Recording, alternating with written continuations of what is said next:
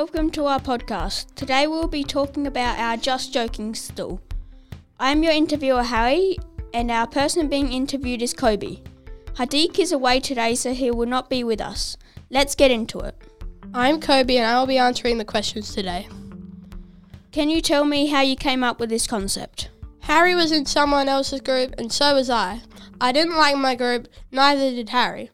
I was in the Magic and Beanies group and Harry was in the Basketball Shootout group. But now we are in Just Joking. It was my idea to do joke booklets and Harry liked my idea. So we both left our groups and joined this one. We began working and halfway through the project, Hadiq wanted to join our group and we needed another member. So we let him in. He was a big help because it is much easier to make all the booklets we were going to make. Why did you choose this concept? Because we love jokes, and when we were in the process of making the jokes, it was quite fun making all the booklets and making other people laugh. And seeing them laugh makes us feel super happy, and we love brightening up people's days. And if they are having a bad day, we can make them feel better by showing them jokes. How are your booklets cheap? Well, when we were setting the prices, we thought that if they were low, people would buy more, so that's what we did.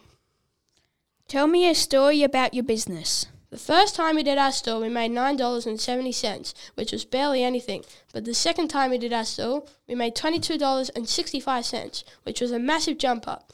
I think we made more the second time because we had free lollipops for any purchase, and in total we made $32.35.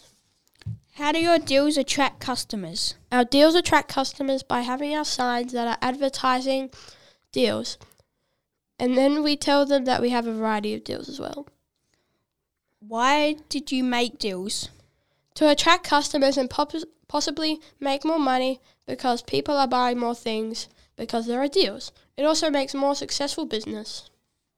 How long did it take to create your variety of themes? First, we thought of some popular categories like animals, Halloween, sports, Christmas, but then we came up with 6 other themes. How did you think you would have went if you did a different concept? Yeah, we would have done better if we did a food product or stress balls or some sort of service. I hope you enjoyed our podcast today and learned some stuff about our Just Joking stall.